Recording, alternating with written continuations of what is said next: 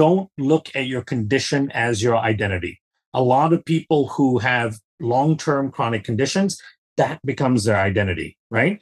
That's not you. It's a temporary version. You can get through it, and you absolutely will get through it. This podcast does not constitute medical advice. All changes surrounding medications, diet and exercise should be made in consultation with a professional who can assess your unique health circumstances.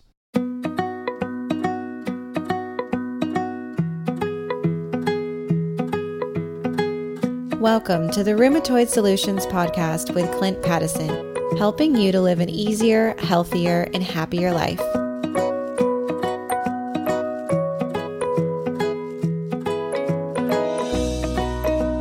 I am super excited about my very special guest today. I have watched him on many other interviews across multiple platforms for about the last 12 months, and he is one of the leading world experts in the microbiome on gut-derived inflammation, systemic inflammation.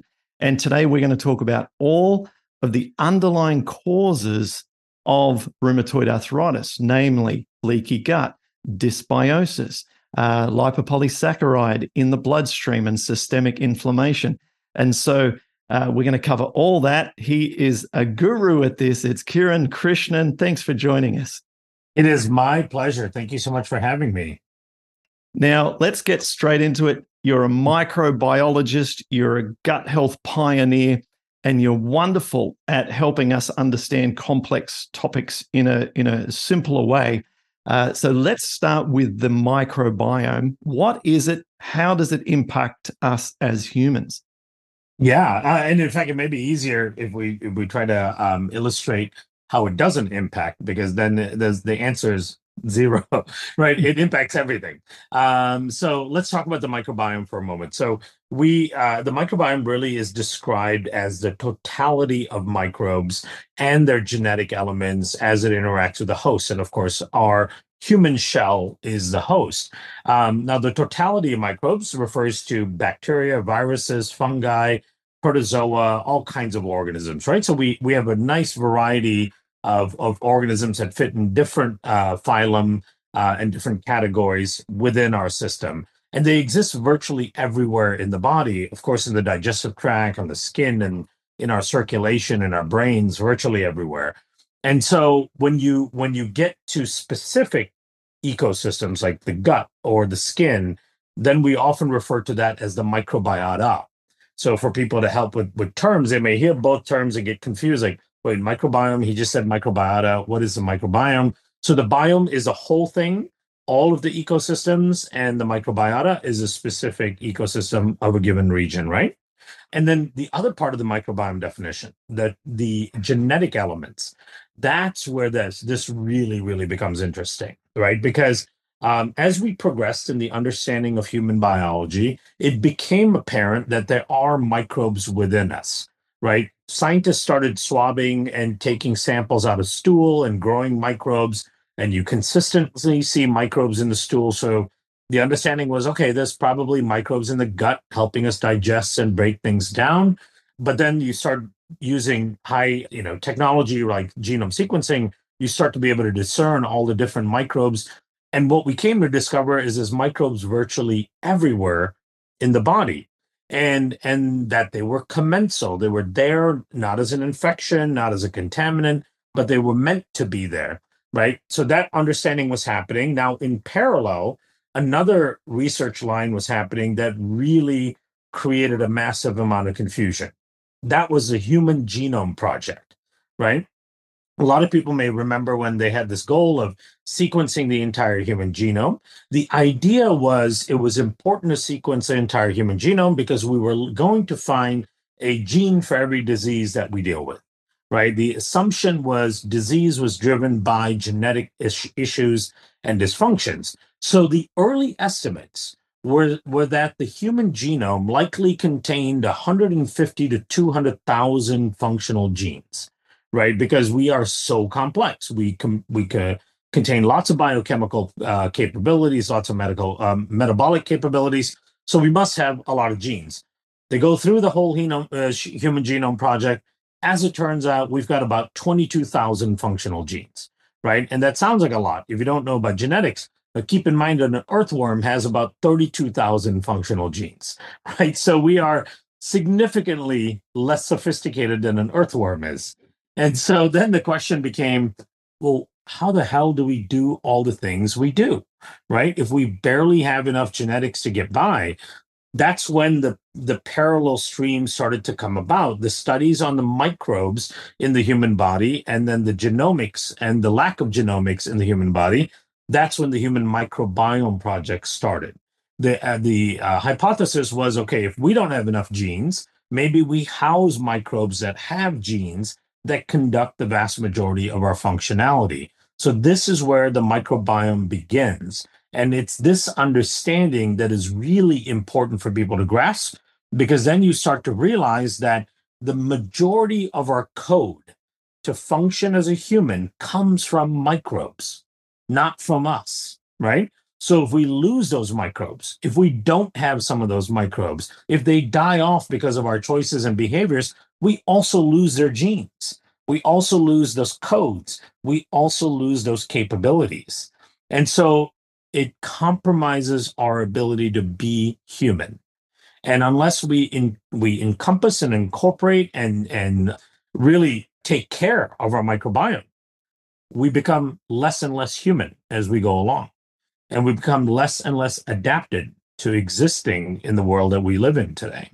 So that's the microbiome in a nutshell. And because of that, it affects everything, right? The microbiome, and here's a very important way to think about the microbiome. It's an ecosystem, right? And this ecosystem, through the course of evolution, has designed to be a symbiotic type of relationship with its hosts, right? We provided a home, a very elegant home, biologically an elegant home, and they do a lot to maintain the home.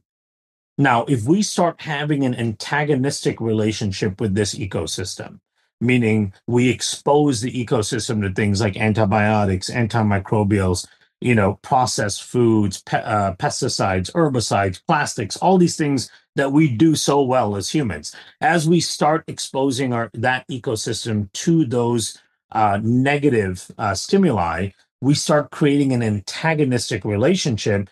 The ecosystem starts to dismantle and change from being symbiotic to being pathogenic. Because now the ecosystem that supports your functionality actually starts to drive disease, right? So the microbiome and the human, which are kind of one and the same, have a very interesting spectrum of relationships where in one end, the microbiome is the most protective, supportive thing in your system, to the other end where the microbiome becomes the most toxic thing to your system. And in the case for people with disease, their microbiomes have leaned all the way to that end where it's the most toxic thing in their system. So most chronic illnesses are driven by a dysfunctional microbiome. Wonderful. Now, would that be called dysbiosis, a dysfunctional microbiome? Yeah, it's a very general word for an imbalance of microbes, right? And there are a few different ways you can describe imbalance.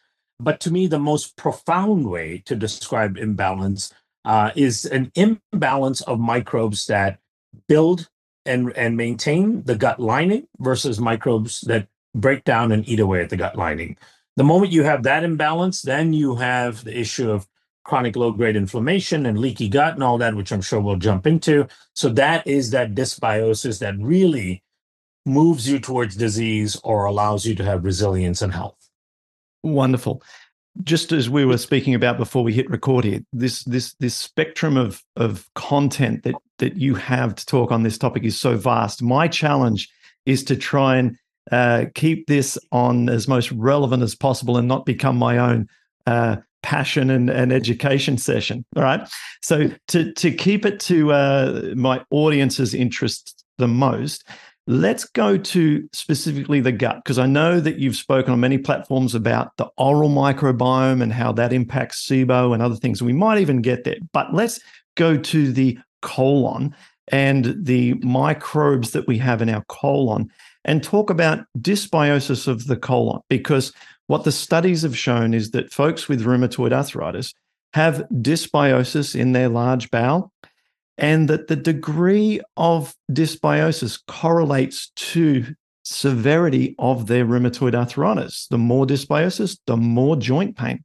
So what could be happening there, and what sort of things, what would it look like, a dysbiotic colon? Yeah. So dysbiotic colon would typically be one that has low diversity, meaning that the number of viable organisms tends to be lower than it should be. So that's one factor. The second factor is low levels of what we call keystone species. These are really important species that not only maintain diversity and balance within the microbiome, but then they also produce byproducts that are incredibly important for the host and for the host's immune system, right? And we'll dig into the immune system and the microbiome because this becomes super relevant for a condition like rheumatoid arthritis. So loss of diversity, loss of keystone species, those are the two most profound factors in a dysbiotic colon. And we could talk about how that happens and why it happens, right? But what it results in is, number one, a lack of compounds that are needed for the immune system to function properly, a lack of compounds that are needed to manage inflammation in the body, an inability to break down undigested food and convert it into really important metabolites that the immune system uses, that our bodies need for repair and mechanisms as well. And then finally, it also leads to leakiness in the gut, which means the lining of the intestine is permeable. And when that lining becomes permeable, then you start to leak in a number of toxins and things that can generate massive amounts of inflammation, right, within the body. Now, in the case of leakiness in the gut, the moment you start getting leakiness in the gut, the inflammation first starts in the lining of the gut, right? So if people think about the lining of their intestines, there's a couple of important structures, right? So you've got the lumen. The lumen is basically the tube where the food goes through. It's in a hollow tube, essentially. Then the lining of the tube, this inner surface of the tube, is made up of a mucosal layer, right? So there's mucus in there, and there's a sizable component to that mucus layer. There's two components to the mucus layer. There's mucin 1, where all the microbes are swimming around in that top mucus layer. There's mucin 2, where the microbes aren't present. They don't migrate into that layer. That's really a safety zone for the lining cells that make up the intestinal barrier. And then, of course, you come down and you have the intestinal barrier cells as well. Now, keep in mind that the intestinal barrier is really interesting because it's the last barrier that separates something from truly being inside of the body, right? So you can consume something, and we have this misconception that if we put it in our mouths and we swallow it, it's in the body. But it's actually not in the body yet, right? Because your digestive tract is a tube that's open on both ends. So things can move right through and not actually enter the body, which is circulation. In order for something to enter circulation, it has to go through those mucosal layers, past the intestinal cells, and then enter into circulation. So the intestinal cells are the final barrier before something actually enters into your blood, right? Given that they're that important of a barrier because they're protecting you from all these unwanted things that may enter your system, given how important they are, it's really quite curious that they are just one cell thick as a barrier, right? One human cell thick. That's not a very thick barrier. But the reason they are that way is because the intestines, both the small and the large, have to be selectively permeable, meaning that they have to let certain things through. In the small intestine, for example, they have to let through nutrients, right? That's where you absorb a lot of your nutrients, your proteins, your carbohydrates, your vitamins, and so on. Same thing in the large intestines. You do absorb nutrients, not from breaking down the food, but from the microbes fermenting the food in the gut. So the single cell layer is a barrier nonetheless, but it is a dynamic barrier in that it's supposed to know when to open up and allow things through and remain sealed when it's supposed to not allow things through, like toxins. Now, the control of when it's open or closed is also done by keystone species and other microbes in the large bowel, right? So if you're low on keystone species, your barrier is going to be mostly open. Things are going to be leaking through all the time. the mucosal layer that acts as the primary hurdle for things getting through, that mucosal layer also is controlled by microbes. And so if you're missing those microbes, you also have a very thin mucosal layer. You have an open barrier, things start to leak through all the time. So in the case of rheumatoid arthritis, when you have dysbiosis, you tend to have a diminished mucosal lining. You tend to have an open barrier. So you have lots of things leaking through all the time. And those things are driving inflammation in the body. At the same time, your communication between the microbiome and the immune system is dismantled because you're dysbiotic. We'll talk about what kind of communication they have. And then the third thing is because you're dysbiotic, you're not producing all of these important anti-inflammatory and repair compounds. So you can't repair all the damage that's happening, right? So you have to remember that there's a triple whammy going on in people with rheumatoid arthritis. It isn't that you just had bad luck and all of a sudden you're like, oh, the gene turned on and now my joints are being attacked. Nope. There was a very slow and steady ecological dismantling process that has occurred that now leads to this outcome. The best part about all of this is you can reverse that process and repair it. Wonderful. Right. So I'm just wondering which aspect of this should we go deeper in first? The mucosal lining. It seems like this is where you mentioned the mucin 1 and mucin 2. So we've got the outer and the inner. The outer, all the microbes live. That's their home. That's their happy mucousy home. But then the lower layer of the mucus, they don't live. That's the protective layer. Yeah. So how can we establish a stronger mucosal barrier then? If all this stuff's getting into the bloodstream through that mucosal barrier, would it be, to a gross approximation, a solution be just try and have a better mucosal layer? That becomes a very essential thing, right? So if you can't continuously produce your mucus barrier, you will end up with a diminished mucus barrier, which dramatically opens you up for leakiness in the gut. So the way the mucus barrier works is it's a layer that is built from the bottom up, right? So what's actually secreted is that mucin 2-like layer, that thicker barrier-like structure, and then it's constantly being pushed up. And then it gets to a certain point where there are microbes that eat the top layer of the mucin 2 and turn it into mucin 1. And then as the mucin 1 gets pushed up, the top layer sloughs off through defecation, right? So think of the mucus as a continuous elevator that's continuously growing from the bottom and pushing up. It's exactly the same as your skin, right? Skin, remember, is a barrier that's being grown from the inside out. And then the topmost layer sloughs off, and then new layers keep pushing up. So you have to keep building the mucus layer. It's not like we're born with one mucus layer and that's it, right? The mucus layer is supposed to be able to turn over completely within 72 hours, right? That's how active it is. How is that done? Well, so this is where the rubber hits the road, right? So we have these amazing cells in our intestines called goblet cells. These amazing cells are designed to produce mucin. So they're the ones that are continuously producing this mucus and secreting it up and creating the entire mucus barrier, right? Goblet cells require something called butyrate. Butyrate is a short-chain fatty acid that's made by these keystone species that digest fibers and digest prebiotics. They break down prebiotics and fibers and they convert them to butyrate and other short-chain fatty acids. This butyrate feeds the goblet cells and provides it the energy it needs to produce the mucus, right? So now you have the mucus factory and you're the fuel for the factory. But what's the on switch for the factory? What turns on the goblet cells to tell it to produce mucus? That's another interesting thing. As it turns out, a lot of the on switch is from microbes. So there's a bacteria called Akkermansia muciniphila. One of the things it does is it's one of those microbes that's responsible for eating the top layer of the mucin 2 to convert it to mucin 1. When it does that, it turns on a gene called a MUC-T gene. The MUC-T gene is our gene that tells the goblet cells to keep producing mucus.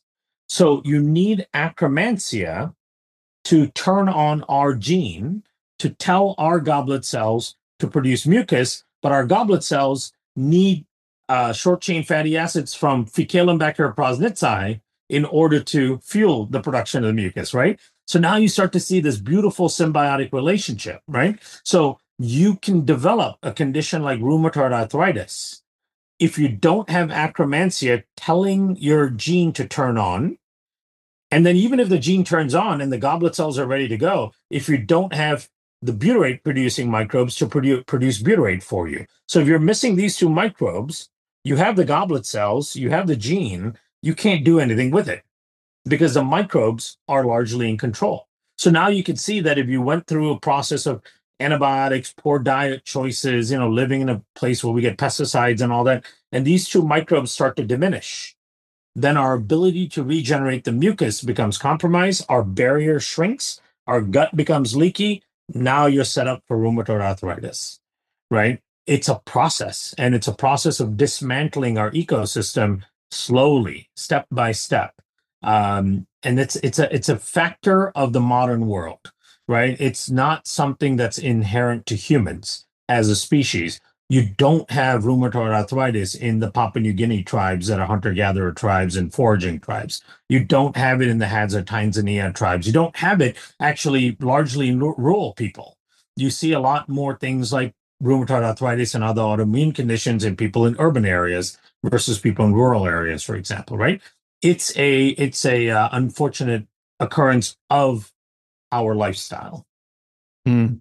We'll get back on track in just a moment. Just FYI, I did 5 years of antibiotics as a teenager for acne treatment. And then I do entertainment, and I was asked to entertain the Western troops throughout the Middle East in 2006. And I went over there, and the anti-malaria protocol was 3 months of more antibiotics. And I took them, and when I got back from the deployment, I developed rheumatoid arthritis. So, the studies show a strong link between not just a recency of antibiotics and the development of rheumatoid, but a cumulative relationship as well associated with the development likelihood of rheumatoid. So I had both. I had 5 years plus another 3 months, and it was recent, and away we go. So just to sort of give you an example firsthand of someone else who falls into this category. So yeah. And here's the thing, though, like the 5 years of antibiotics is really detrimental to your gut microbiome. And of course, that's a perfect way to set up a disease process like rheumatoid arthritis. The good news, however, is even after that, you can actually recover your microbiome, right? Because it's an ecosystem. And the thing about microbes, especially bacteria, is you can never get rid of them 100%. Right. This is why all the cleaning products that claim to sterilize things always say kills 99.9% of microbes. Right. They say that because they cannot say you kill 100% of microbes. There could always be one cell that's just hanging on, waiting for the right environment to multiply. So then it becomes our job to foster the growth of those few remaining examples of your keystone species and so on, right? So one of my biggest goals is to ensure that we're providing people with adequate hope that even if they've had years of damage to their gut and then they have resulting chronic illness because of that, you can absolutely fix it and reverse it. And we'll talk about how you do that. Yeah, awesome. Rightio. Well, I think we're about a third or nearly half the way through the problem, setting up the issue here. Let's continue looking at further the rest of the problem, and then we'll enjoy talking all about things we can do to try and resolve that. Yeah. So you mentioned Akkermansia, one of the keystone or most important species in our microbiome. And we talked about short chain fatty acids that fuel the goblet cells that then are able to produce the mucus. And you mentioned also that there is another difficult to pronounce bacteria that helps to Faecalibacter prosnitzi. Yeah. Yeah, I don't know that one. I can't say that one. Doesn't roll off the tongue. So that needs to be. Yeah. That one is inversely correlated with all kinds of inflammatory bowel conditions like Crohn's, colitis, microcolitis, colorectal cancer, and so on. So anytime there's inflammation and significant damage to the lining of the gut, that means you have diminished Faecalibacter prosnitzi. Okay, great. So now taking this another step further, what happens then when we have this diminished mucosal lining and low keystone species and low other species that are difficult to pronounce, and we're then getting stuff entering our circulation or entering the bloodstream? Because, to bring this back to the rheumatoid studies, we know that rheumatoid arthritis synovial fluid has identified bacterial components that are meant to be in the gut that are actually in our synovial tissues.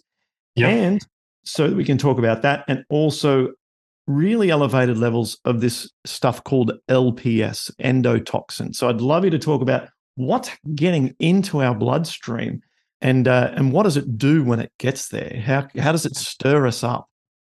Yeah. So, and in fact, when you have a dysbiotic gut and it leads to leaky gut, in terms of setting up the pathogenesis of disease like rheumatoid arthritis, you actually have a double whammy, right? And as usual, when the gut microbiome is dismantled, there's multiple things working towards disease.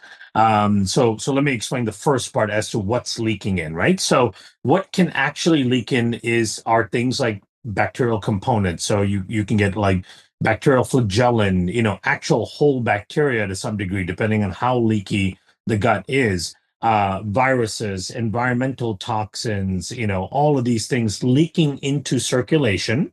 Now, most of what leaks in, about 85%, has to go to the liver first, right? It goes through the portal circulation to a certain degree, as much as it can. Now, it also escapes into circulation, general circulation as well, and makes its way throughout all kinds of tissue. Whenever it ends up in tissue, your tissue has to deal with it by signaling the immune system to come to that area and neutralize or deal with whatever that toxigenic substance is. Now, the reason why LPS becomes especially a problem, number one, it's because of the abundance of LPS in the gut, right? LPS is an endotoxin, meaning it's a toxin that's generated inside the body, right? Versus an exotoxin is one that comes in from the outside. So an exotoxin would be like an environmental toxin or mold toxin that you might have in a home or workplace somewhere, in the room. You can get away from exotoxins. You can reshape your lifestyle to reduce the exposure to exotoxins, but there's nothing you can do to get away from endotoxins because they're produced by large numbers of bacteria in your gut lining. Now, you might ask the question, well, why the hell do we have all these microbes that are producing endotoxins? Well, they're not actually toxins when they're in the bacteria. In fact, the bacteria, many of which are your commensal bacteria, utilize these compounds, this LPS compound, for things like adhesion or communication with other bacteria and so on. The microbes aren't actually producing it to create a toxigenic effect. It just so happens over time, over the course of evolution, your immune system has used LPS as a way of identifying the presence of bacteria. It learns what LPS looks like, right? Because LPS represents bacteria.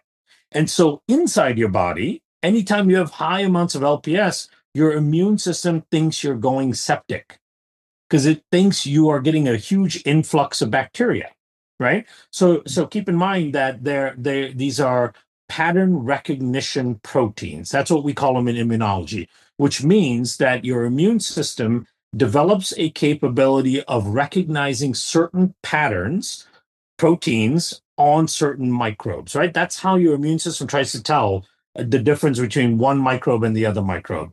LPS being as ubiquitous as it is among bacteria in your gut, your immune system has an innate knowledge of it. And in fact, to a point where your immune system makes a protein called LBP, LPS binding protein, that it secretes inside your body to run around looking for LPS all the time, right? Now, why does your immune system do that? Well, because, again, your gut barrier, your lining, is only one cell thick, right? So it doesn't take much for that gut barrier to get damaged, and then trillions of microbes escape into circulation, putting you into septicemia, right? Or bacteremia, or even things like your gums, for example, right? Our gums are a direct conduit into our circulation. And we have 22% of the microbes in our body are in our mouth. And we have lots of gram-negative, toxigenic, pathogenic organisms in our mouth. So if we get trauma in our gums, those bacteria are flowing in by the billions into your circulation. So we have all these areas in the body that are susceptible to microbes flooding in. So over time, your immune systems develop this defense mechanism to look for LPS as a sign of bacteremia. So it takes it very, very seriously, right? So what that means is when it sees LPS, it elicits a massive immune response wherever it sees it because it thinks there's trillions of bacteria that are going to be there. So now LPS leaks in because it's in the lumen of the gut. And normally, if your gut's not leaky, what happens is it stays in the lumen and then it gets pushed out because remember, the mucus keeps pushing things up and then you defecate it out, right? Or if you have a healthy immune system, you're also producing a lot of secretory IgA, and that secretory IgA will bind and neutralize the LPS in the lumen, right? So under normal conditions, if you have a healthy gut, you can produce all the LPS that you want in the gut, but it stays in the gut and you poop it out or you neutralize it, right? But in a leaky gut, a lot of that leaks through. So now LPS is in circulation. The thing about LPS is it's a small molecule and it looks a lot like the lipid bilayer of your own cells because it's a carbohydrate head and it has these fatty acid tails. That's very similar to your own cell membrane. So it's incredibly pervasive. It can get everywhere. No restrictions. It crosses the blood-brain barrier very easily. It ends up in deep recesses in your brain like the hypothalamus and causes diabetes, insulin resistance, right? It drives Alzheimer's. It's the number one driver of the inflammation that leads to the formation of Alzheimer's and dementia. So it gets into deep recesses of the brain. It very easily gets into your joints as well. It gets into your heart and creates myocarditis and inflammation in the heart, right? So let's say LPS gets into your joint. Here's what happens. So then immune cells in that area detect the presence of LPS. They freak out and they go, oh my God, we have bacteremia. Let's recruit the immune system to come over here and fight this. Now, the immune system that shows up is the innate immune system. Those are the first actors to any sort of immune battle, right? They are, and the analogy I give is if you imagine you have a giant house, your body is a huge house, and there's hundreds of rooms in the house, right? And there's all these open windows all over the house. And one of the worst things you can have in the house is bugs coming into the window, right? And you've got a couple of players that are the anti-bug people in the house. One set of players is really fast, really nimble, and the moment there's a detection of bugs coming into a window, let's say on the third floor in room 50, they can get there faster than anyone else, right? The problem is they have a blowtorch as their tool to get rid of the bugs that are coming through the window. So they get there first. They start blowtorching the area near the window to prevent not only the bugs that entered from doing anything, but also to prevent more bugs from coming in. Now, a bug expert is supposed to follow them, depending on which bug that is, tap them on the shoulder and go, I know exactly what bug that is. I have something that'll only get that bug and nothing else, right? So you step aside, turn the blowtorch off, and I'll take care of it from here, right? Now, you can imagine if the blowtorch stays on for too long, you're likely going to burn the walls and burn the house down even, right? That's what's happening in most people's immune system when your gut is dysbiotic. Because when your gut is dysbiotic, the shift to the adaptive immune response, to the specialist that doesn't blowtorch everything, is also compromised and slowed down. So not only does the dysbiotic gut allow you to have leakiness, where LPS can leak through, make its way to the joint, now the innate blowtorchers are coming in and starting to blowtorch that area. That dysbiotic gut is also slowing down the response of the specialists that don't blowtorch the area, right? So now you get a longer innate blowtorching-like response in the joint, right? So here's what happens then. Because it's a blowtorch, not only is it killing and neutralizing the LPS, but it's also damaging your own tissue, right? So in that area of battle, you've got all this cellular debris. You've got bacterial components, you've got LPS, but then you also have components of your own cells that are there. Then the secondary immune system comes along to go, hey, what is going on here? What's the target, right? This is your adaptive immune system. That system comes along and starts looking at all the different proteins in the area to try to figure out what the culprit is, and then elicit a specialized immune response against the culprit. Now, what happens, because there's lots of cellular debris, often those cells accidentally pick up your own protein and think that that's the culprit, right? This is what we call the bystander effect. So your own tissue is an innocent bystander in this battle going on between a microbe and your immune system. Your own tissue accidentally gets represented as the target molecule to go after, right? So now you've got your T cell or B cell that thinks your own cell component is the culprit, and it starts mounting an immune response against that. We have a protection mechanism against that happening, because that's happening all the time in your body accidentally, right? But we have a protective mechanism. There's another component to the immune system called a Treg system that comes in and monitors this whole thing. And it has a specialized capability of recognizing our own tissue. And so if it sees the immune system accidentally going after your own tissue, it shuts it down and goes, that's not the target. Stop that response, right? Here's a triple whammy.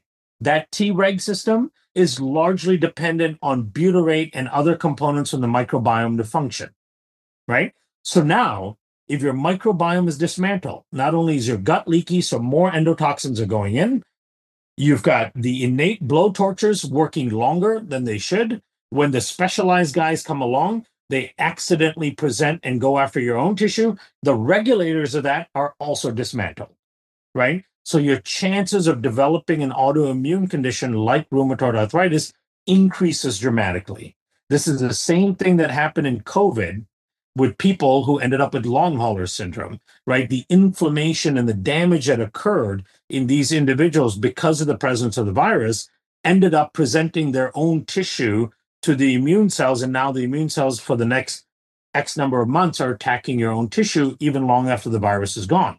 And as it turns out, the people who are most susceptible to COVID long haulers are the people that had low diversity and low keystone species like Fecalum and Akkermansia in their gut microbiome, right? Those are also the people that had the highest propensity to die from COVID, and then also the highest risk for developing long-term long hauler syndrome. So their immune systems are dismantled. So when you have RA, it basically means that your dysbiotic gut allowed leakiness. It's also driving the blowtorch response too long, and it's also dismantling the regulatory component of your immune system. So if your immune cells do accidentally go after your own tissue in that bystander effect, it doesn't get stopped, right? So triple whammy. That's how it happens. Sensational. All right. Well, I think we've done enough justice to the problem then. I think just before we go on to solution, in my attempts to understand this, these complex matters the best I can, and reading the science on this, it seems that the white blood cells or the leukocytes are using free radicals to break down these bugs, if you like, the intruders, and in the process of doing so, are oxidizing the surrounding tissue. Is that explanation just a different variation of what you've just given as well, or are there some differences there? No, that's the blowtorch. Because it's non-specific, right? That's the key. Yep. So what these leukocytes do is they come to an area, they know there's a problem in the area, but they don't know what exactly the problem is. So they bombard the area with things like pro-oxidants and the complement system, right? These are all these immune tools that just carpet bomb an area. So it's going to destroy the organism that's causing the problem, but will also damage your own tissue. Okay, fantastic. All right, thanks.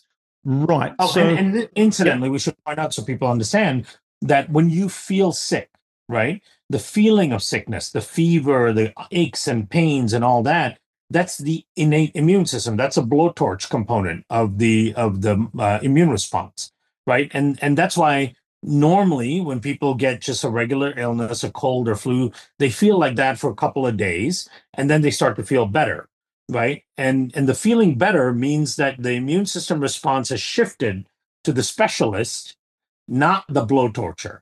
Because what you feel when you feel sick is the blowtorching, right? That it's your own immune system that makes you feel sick. And if that goes on for too long, then the net result is damage in your tissue, and then the potential for your immune system to start accidentally attacking your own tissue. Okay. Well, let's now get into part two, which is the solution here. Just to kick us off with some optimism now, because you've so eloquently described the problem. You said earlier something that really, really excited me, which is that it is possible to resolve this. So your level of confidence that we can get massive improvements to these symptoms is very high, isn't it? Yes, absolutely. And with good reason, because we have good empirical data. Of course, we've been in the US in our various clinics, we've been working with RA patients for a long time, but also we've done a pretty substantial study on this. It hasn't been published yet, but I do have the manuscript from it.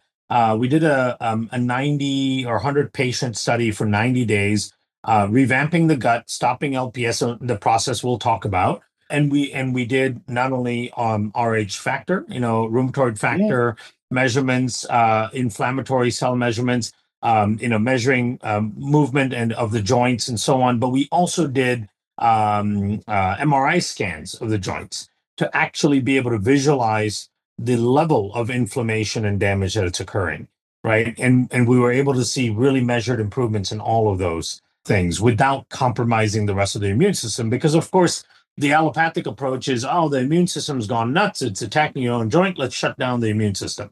That brings about lots of other issues. So to us, the idea was just twofold. It's actually really quite simple. If people listen to the part of where the problem comes from, it starts to become obvious that there's really two things you need to do. Number one, stop the leakiness in the gut, right? Because that continues to fuel the problem.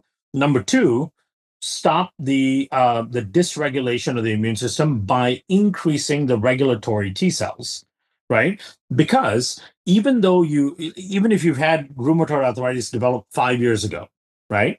That means you don't have the T cells that regulate the immune response stopping that response. So now you have a B cell that's continuously producing antibodies and all that against your own tissue. It doesn't mean that can't be stopped and reversed at any given point. You can upregulate the Treg cells, which are the regulatory component, have them circulate around your body for some time, and start identifying the presence of these immune cells that are doing the wrong thing. That can happen, right? And it does happen. So we've seen it. So it's about A, stopping the source, which is the gut lining and the leakiness, and B, upregulating the Treg. You do those two things, you can make dramatic improvements towards alleviation in the condition. The reduction of the gut leakiness is something that we as a community, and I've pioneered a lot of work on this for many, many years. And I feel that in that sense, we've got a pretty good understanding of the science. We've seen through our community incredible turnarounds of people with their symptoms by eating a largely plant-based diet, exercising a lot, getting lots of sunshine, monitoring their vitamin D, reducing stress, restricted eating only between 7 a.m. to 7 p.m. and so on. And you're going to educate us on why these things can help in a moment. But the upregulating the Treg cells is a completely new concept to me. And I'm fascinated to learn about how your laboratory did that, perhaps in a moment. So there's lots to cover. Should we start with fixing the leaky gut first? What's our best approach? So everything that you said is really important, right? And I think the key to fixing leaky gut is a compounding of a number of behaviors, which is really important. So everything you said, increasing the diversity of your diet, that's absolutely critical, right? Especially in the plant-based side of things, because know that the vast majority of microbes in the colon are dependent on plant-based materials, right? That's where they get all their nutrients, their substrates to produce all these important compounds like butyrate and so on. So you do have to increase the diversity there. Intermittent fasting is absolutely important. The reason is when you're in a fasted state, it actually increases the diversity of the microbiome. There are some microbes that can only grow when you're in a fasted state. And number two, that's what kicks on all these housekeeping genes, right? To start cleaning up cellular debris and repairing damaged cells and getting the lining back where it should and so on. So that kind of intermittent fasting is really important. Like you said, stress management. Stress is the biggest driver of leakiness in the gut, right? It's even more potent than antibiotics, than leakiness in the gut, which is mind-boggling when you think about it, right? There was a 2015 publication in the Frontiers of Immunology. This was a meta-analysis paper, meaning that it was a study of lots of studies on the topic. Basically, what they showed was that stress-induced intestinal permeability was the number one cause of death and disability worldwide. Stress-induced leaky gut, right? Just like wrap your head around that. Think about how many hundreds of millions of people a year are dying from very preventable things, right? And so to me, I cannot overstress the importance of managing stress, right? And there's a couple of things I'll mention about that. But then the other part of it is getting outside, right? So we've kind of divorced our association with nature, right? And the farther we get away from interacting with nature on a regular basis, the more dysbiotic our gut gets. So as much as people can, they should be prescriptive about time outside in natural environments. If you're on the coast, go to the beach. If you're anywhere near forests and things like that, go for hikes, but be prescriptive about it. Give yourself something like 30 minutes, 3 times a week at least, right? And a wonderful thing to do in the outside, which mimics how we evolved, is eat in the outside, right? So if you're going for a hike, for example, if you want to elevate the benefits of that hike, take an apple with you, take fruit with you, take a sandwich, whatever it may be. And then as you've walked through, what I always tell people is to be deliberate about touching things and picking up things and all that, right? Like I love seeing that with my kids. Kids are so curious. We're born very curious. And so we sample the environment, right? We walk through, they're picking up rocks and sticks and touching trees and doing all of that. That's very innate to our behavior. We need to do that when we're in the outside environment. So do that, and then sit down at some point and then grab a sandwich or something in your hands and eat it. Now, don't go sterilizing your hands before you do that, right? Allow the environment to be within you. That is really powerful for modulating your gut microbiome, right? So those things. Let me mention stress real quick before we go on to other things. Mindfulness work is important. It can really help, right? But what a lot of people really need are psychobiotics. These are probiotic bacteria that actually change brainwave function and modulate how your body responds to stress. Because as it turns out, the deciding factor in the body that decides whether or not you're going to go way overboard with the stress response and continuously activate your HPA axis, which continuously turns on the stress response, is the presence of psychobiotics in the gut. If you're missing certain psychobiotics in the gut, you will continuously reactivate your HPA axis and stay in a basal anxious state throughout the day from a single stressor. It becomes really hard to shift from sympathetic back to parasympathetic, right? Microbes modulate that whole process in your gut, and these are microbes called psychobiotics. So we've discovered a psychobiotic through the work of the University College Cork in Ireland, which is the number one microbiome research institute in the world. And it's the work of integrative psychiatrist Ted Dinan and a number of his colleagues. But these psychobiotics are absolutely critical because they dramatically reduce cortisol from experiencing a stressor. They dramatically reduce the perception of the stressor. They shift your brain waves into going into low frequency waves when you experience a stressor. They dramatically reduce all the inflammatory responses that stress creates, and they help your body turn off the sympathetic and go back to parasympathetic. right? They do all of this for you. So that really, really helps people manage stress, because managing stress is something we all say, but it's really hard in practice, right? When your body, your neurological system is geared one way and you're constantly in that sympathetic state, it's very hard to bring it back, right? So you can do all the mindfulness work, the meditation, all that good stuff. Fine, that stuff is good.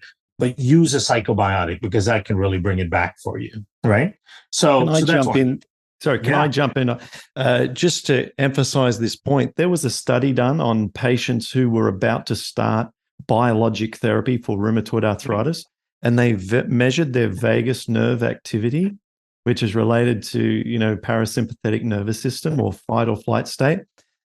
And then they put them on the biologic drug for a appropriate amount of time, and then measured their response to the biologic drug and correlated that with their parasympathetic nervous activity, and found that to an accuracy of 90% predictive ability, that those with the lowest vagus nerve activity, or those in the most stressed state, did not respond to the biologic drug, meaning that the overarching most powerful influence on whether the drug worked or not was how stressed they were. Yeah, it's absolutely correct. Mind-blowing. Yeah. Because stress creates leaky gut. That's the biggest source of leaky gut in the modern world, right? And it's profound leaky gut, because it does it in two steps. One is stress increases the virulence factor and the growth of opportunistic microbes in your gut and throughout your body. So there are lots of opportunistic microbes who've been designed by nature to monitor the host stress response and hormones, and only when it sees your stress hormones do they express their virulence and growth factors, right? And that's because over time they've come to learn that when the stress hormones are high, that means the host's immune system is compromised, right? So that's when they rear their ugly heads and start growing. And so lots of bouts of stress throughout the day is no different than taking a bunch of antibiotics throughout the day. It hits your gut over and over again and allows the growth of pathogenic organisms. Then there's a second way in which it makes your gut leaky, and that's cortisol. So cortisol, as you go through a cortisol curve, because you're experiencing a stressor, a portion of the cortisol dumps into the gut, right? Now, the reason it dumps into the gut in a healthy individual is that you have microbes that metabolize cortisol, and they send the byproducts of metabolized cortisol to your kidneys, where you open up sodium and potassium pumps to increase fluid going into your circulation. It's doing that to increase blood pressure, so you get more perfusion of blood to your brain and your heart. That's in the fight or flight state, right? So cortisol is trying to get you physically ready to fight or flee. And one of the principal goals of fight or flight is to get more perfusion of blood to your brain and to your heart, right? So you're ready to fight or flee. Now, if that happens continuously, of course, it leads to hypertension. This is how chronic stress creates hypertension. It's through that mechanism. So cortisol is designed to dump into the gut, but cortisol also makes your gut profoundly leaky in a very short amount of time, both your small and your large intestine. And inflammation shoots through the roof when cortisol makes your gut leaky. And then that inflammation results in an elevation of IL-6, a compound called interleukin-6.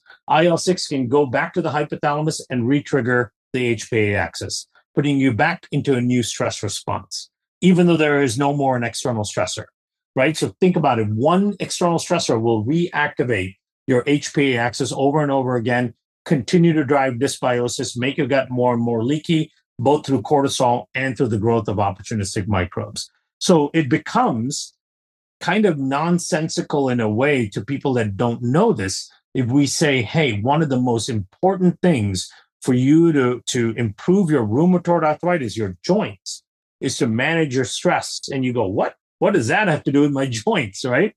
But this is the pathology here, and it's when it's working through the gut. So that's why I say for RA people, a psychobiotic, which helps modulate all of that, can be so powerful.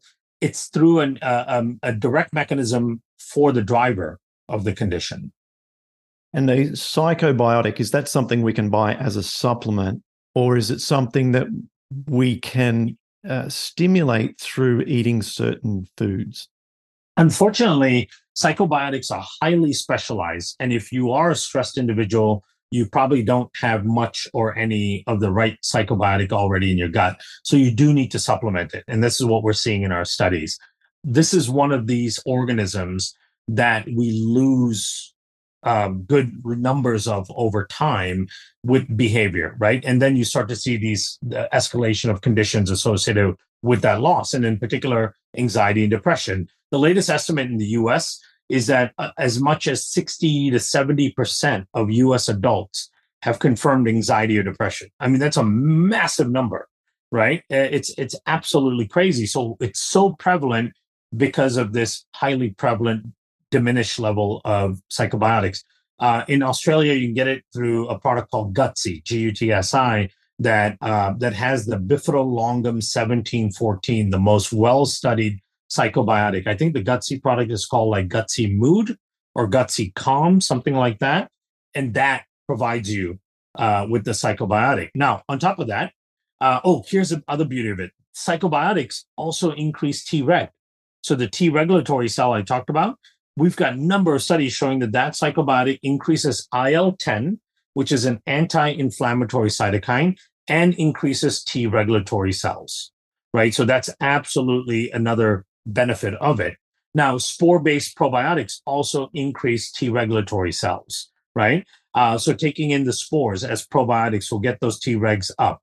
And then being in the environment and getting exposure to environmental microbes also increases your T regulatory cells. So just those three things alone, along with all the things you're doing to stop the leakiness in the gut, you'll start modulating the gut and the barrier, and then you'll start modulating the immune response as well. Okay, a couple of questions. Most of our audience is actually in the US and the UK and quite a lot in India as well. So if they're after a psychobiotic, do you have another recommendation? I know you've also been a pioneer with the development of multiple supplements. So, feel free to suggest ones that your company produce as well, that people particularly in the US, where the bulk of our audience are. Yeah, in the US, it's ZenBiome. So ZenBiome. It's a Bifidolongum 1714 product. And that's the most well-studied psychobiotic in the world. I think we have about 8 or 9 published studies on it, and I think 4 more in the pipeline that are being published. So it's super well documented, and in fact, it was developed by and we work with the researcher that coined the term psychobiotic. His name is Professor Ted Dinan, and he wrote a book called The Psychobiotic Revolution. So it's absolutely the best. It's an essential product for most people in the Western world because we're so geared towards chronic sympathetic activation and stress response. Okay, beautiful. And I just missed the third way to upregulate the Treg cells.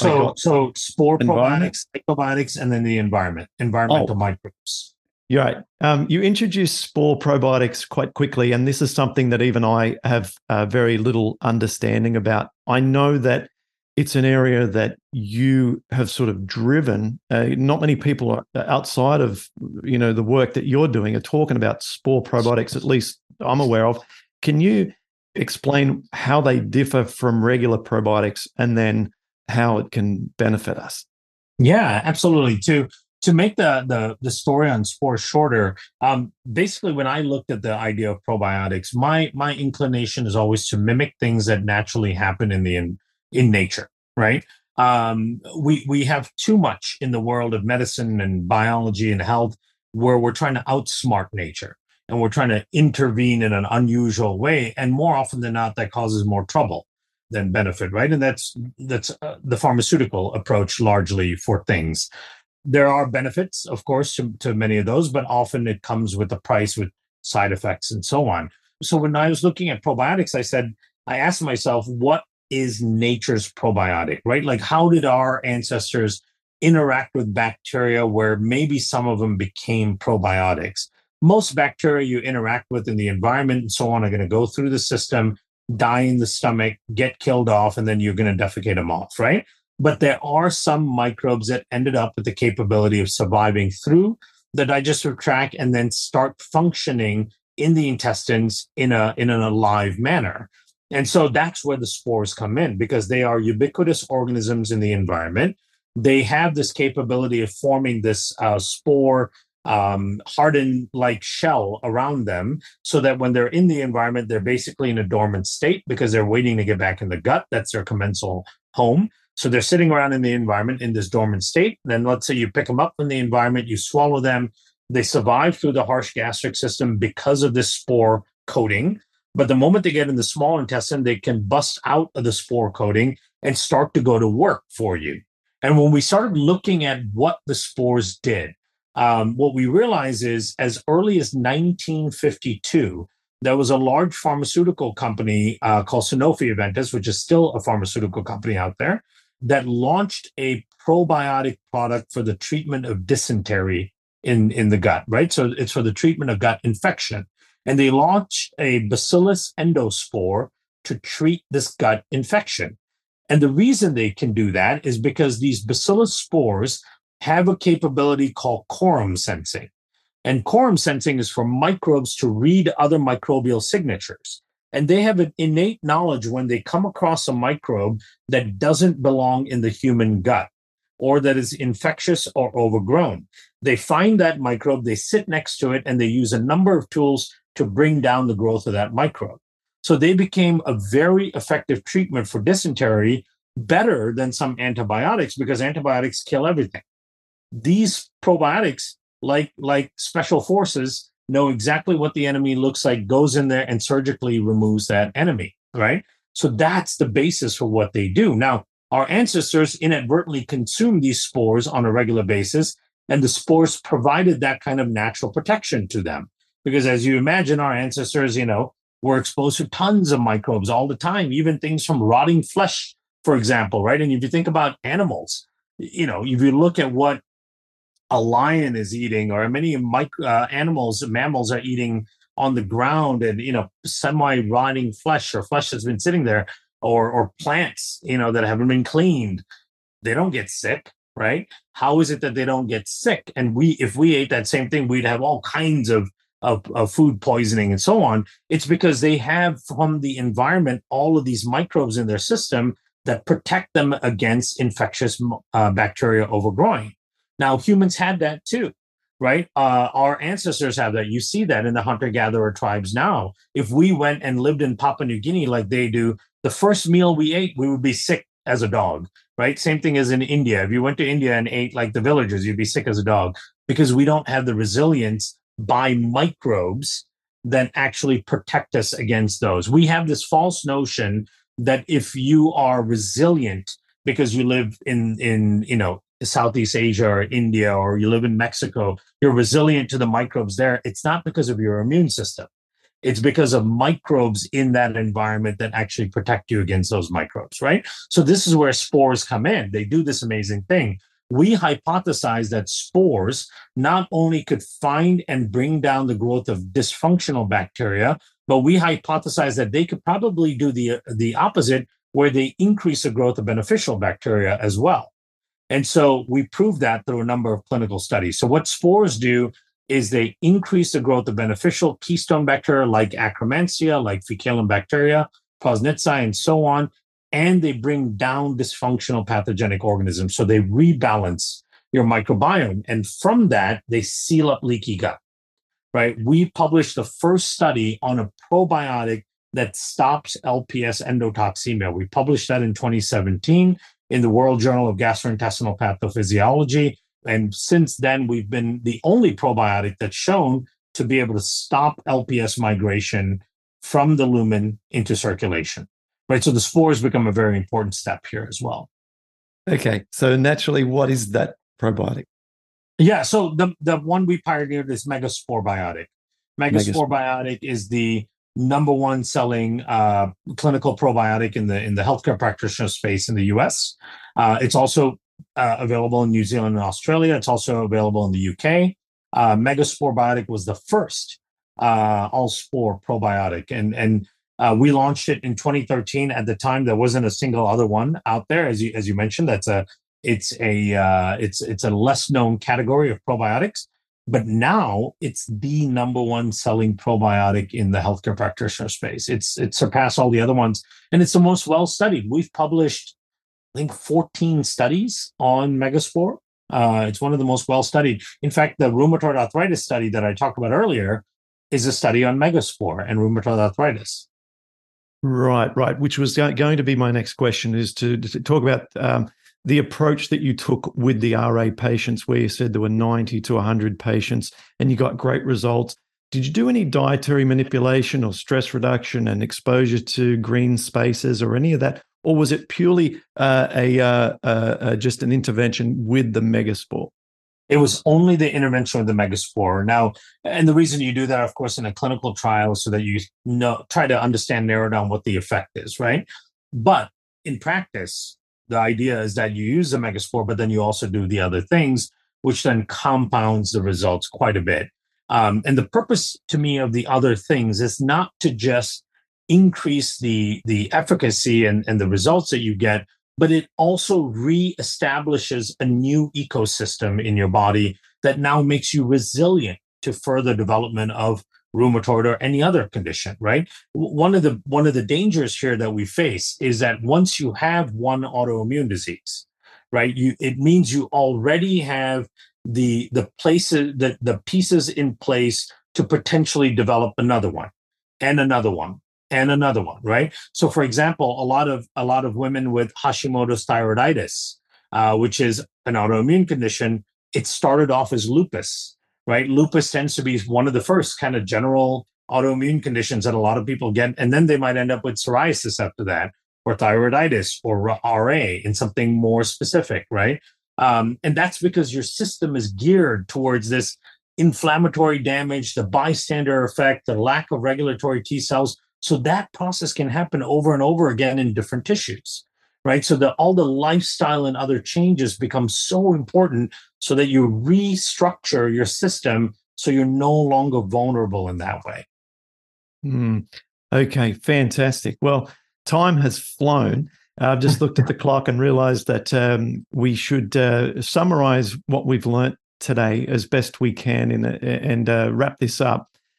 Normally I do that. I'm going to let you do that. Could you list the lifestyle, just bullet points, lifestyle things that we should do, your highest recommend supplements that we should take, and anything else, just a checklist of all the things. If you had a patient with rheumatoid arthritis sitting next to you, go do this, that would be amazing. Yep. So I would say the first thing I say to the patient is know that you will and can get better, right? That hope component is so important because remember, we have this beautiful effect in the body called a placebo effect. Now, the placebo effect is always talked down upon, but the reason it's talked down upon is because it's so powerful. And in studies, when we do clinical trials, we have to do all this work to try to control against it. The placebo effect is your body aligning the intention to heal itself. And it can absolutely do that, right? And if you have that as part of your frame and your psyche, then everything else you do will actually be enhanced. So that's step number one, reframing your condition, right? Don't look at your condition as your identity. A lot of people who have long-term chronic conditions, that becomes their identity, right? That's not you. It's a temporary version. You can get through it, and you absolutely will get through it. So set the intention first and reframe the mind. The second part is a diet. You absolutely have to diversify your diet. I tell people that try to include a new plant or fruit-based food into your diet each week, right? And maintain the previous one if you can. I go to ethnic grocery stores and all that because you'll find roots and tubers and vegetables that you don't find in your regular grocery store, right? And I just add one of them into one of my meals in the week. You don't have to make a whole thing out of it. Just add one of them, right? And then the next week, try to keep that in there and add something else. By the end of the year, you would have added 30, 40 new foods to your diet, and that's going to dramatically increase your diversity of your gut. So diversify your diet. Start some sort of intermittent fasting. Find out what works well for you, right? Whether it's daytime fasting, evening fasting, you can play around with it to figure it out.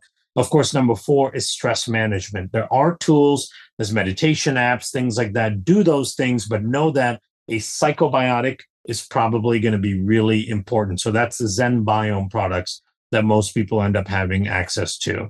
And then you need the probiotic to seal up leaky gut. That's the megaspore. You need a prebiotic to really feed the Akkermansia and all of the Faecalibacter and all those beneficial microbes. I always recommend oligosaccharide-based prebiotics. I talk about Mega-Pre. We formulated an oligosaccharide-based prebiotic that increases butyrate production by 150% in 3 weeks, right? And we remember how important butyrate is for the rebuilding of the gut microbiome. And then we say exercise, sleep. Those are non-negotiables, right? Because when you sleep, you repair the system. If you don't get adequate sleep, you're not going to repair the system. And in fact, your gut's going to be leaky. Exercise is really, really important to trigger myokines and other repair mechanisms, adaptive changes in the body. And then finally, reach out to somebody else that has the same problem and guide them and help them as well, right? Because it's community structure. To me, that's really, really important, right? And if you're doing that, maybe do it outside. So you can get outside, you can get some green time, as you would call it, and meet with them outside. Maybe you find somebody that also is dealing with a similar issue, and maybe it's not RA, maybe it's a different autoimmune disease, but the process is the same for all of them, right? Because they're driven by the same thing. So get a chance to meet up. Hey, let's go for a walk once a week or twice a week together. Let's talk about what we're doing. Let's talk about what we're trying, what progress we're making, and then keep each other accountable, right? And that is a very powerful tool. That accountability to somebody else is a very, very powerful tool, and do that for each other. Thank you. We have a community support forum where we have over 500 members who are interacting and posting updates and sharing, and we have coaches in there, including medical doctors, and we support them. So we have that set up. So if people are now reinvigorated to go down that path, then reach out. We can connect you into that platform. Kiran, this was absolutely awesome. Thank you. Really, really appreciate it. And yes, if you come to Sydney, I would love to try and coordinate a live presentation training with you, if you would be so kind. And how can people contact you, or at least follow you online and watch other presentations that you're giving? Yeah, I've really been working hard to put a lot more information out there and on education. So reach out to me on Instagram. My handle is Kiran Biome, so KiranBiome. On Facebook, a lot of what I do on Instagram goes on Facebook too. There, if you just search Kiran Krishnan as a last name, you'll find me there as well. I interact with people as much as I can on there. I get people asking me all kinds of questions, and I try to provide as much information and support as I can. And then, of course, if you can, see a qualified practitioner to help you through your journey as well. The platform, the group, assistance that you're talking about, the coaching and all that, so important, right? It's hard to do this kind of stuff on your own because there's so much, it's overwhelming. You need accountability. You need people to lean on. So the community structure is really important as well. And reach out to me and interview. Oh, and if you actually go on YouTube and you just type in my name, you'll find hundreds upon hundreds of videos that people have very kindly uploaded from interviews and all that I've done. So different ways to reach. And that's how I found out about Kiran initially, is on YouTube. He has so much knowledge on this topic. We have only just skimmed the surface, and some of the topics that we've spoken about here, he spent an hour talking about just as one aspect. So I hope you've enjoyed this interview. I'm going to put links to each of the references that we discussed on the show notes over at rheumatoidsolutions.com. That will include links to the Psychobiotic, the Zen Biome, the Gutsy Psychobiotic, the only one I need to grab for you once we end this is the Oligosaccharide. I think I pronounced it. Mega-Pre. It's called Mega-Pre. Mega-Pre. I'll put links to those on the website. Thank you, Kiran. This has been amazing. So grateful. Thank you so much. Thanks for listening to Rheumatoid Solutions. If you'd like to get more help to live an easier, healthier, and happier life, visit rheumatoidsolutions.com.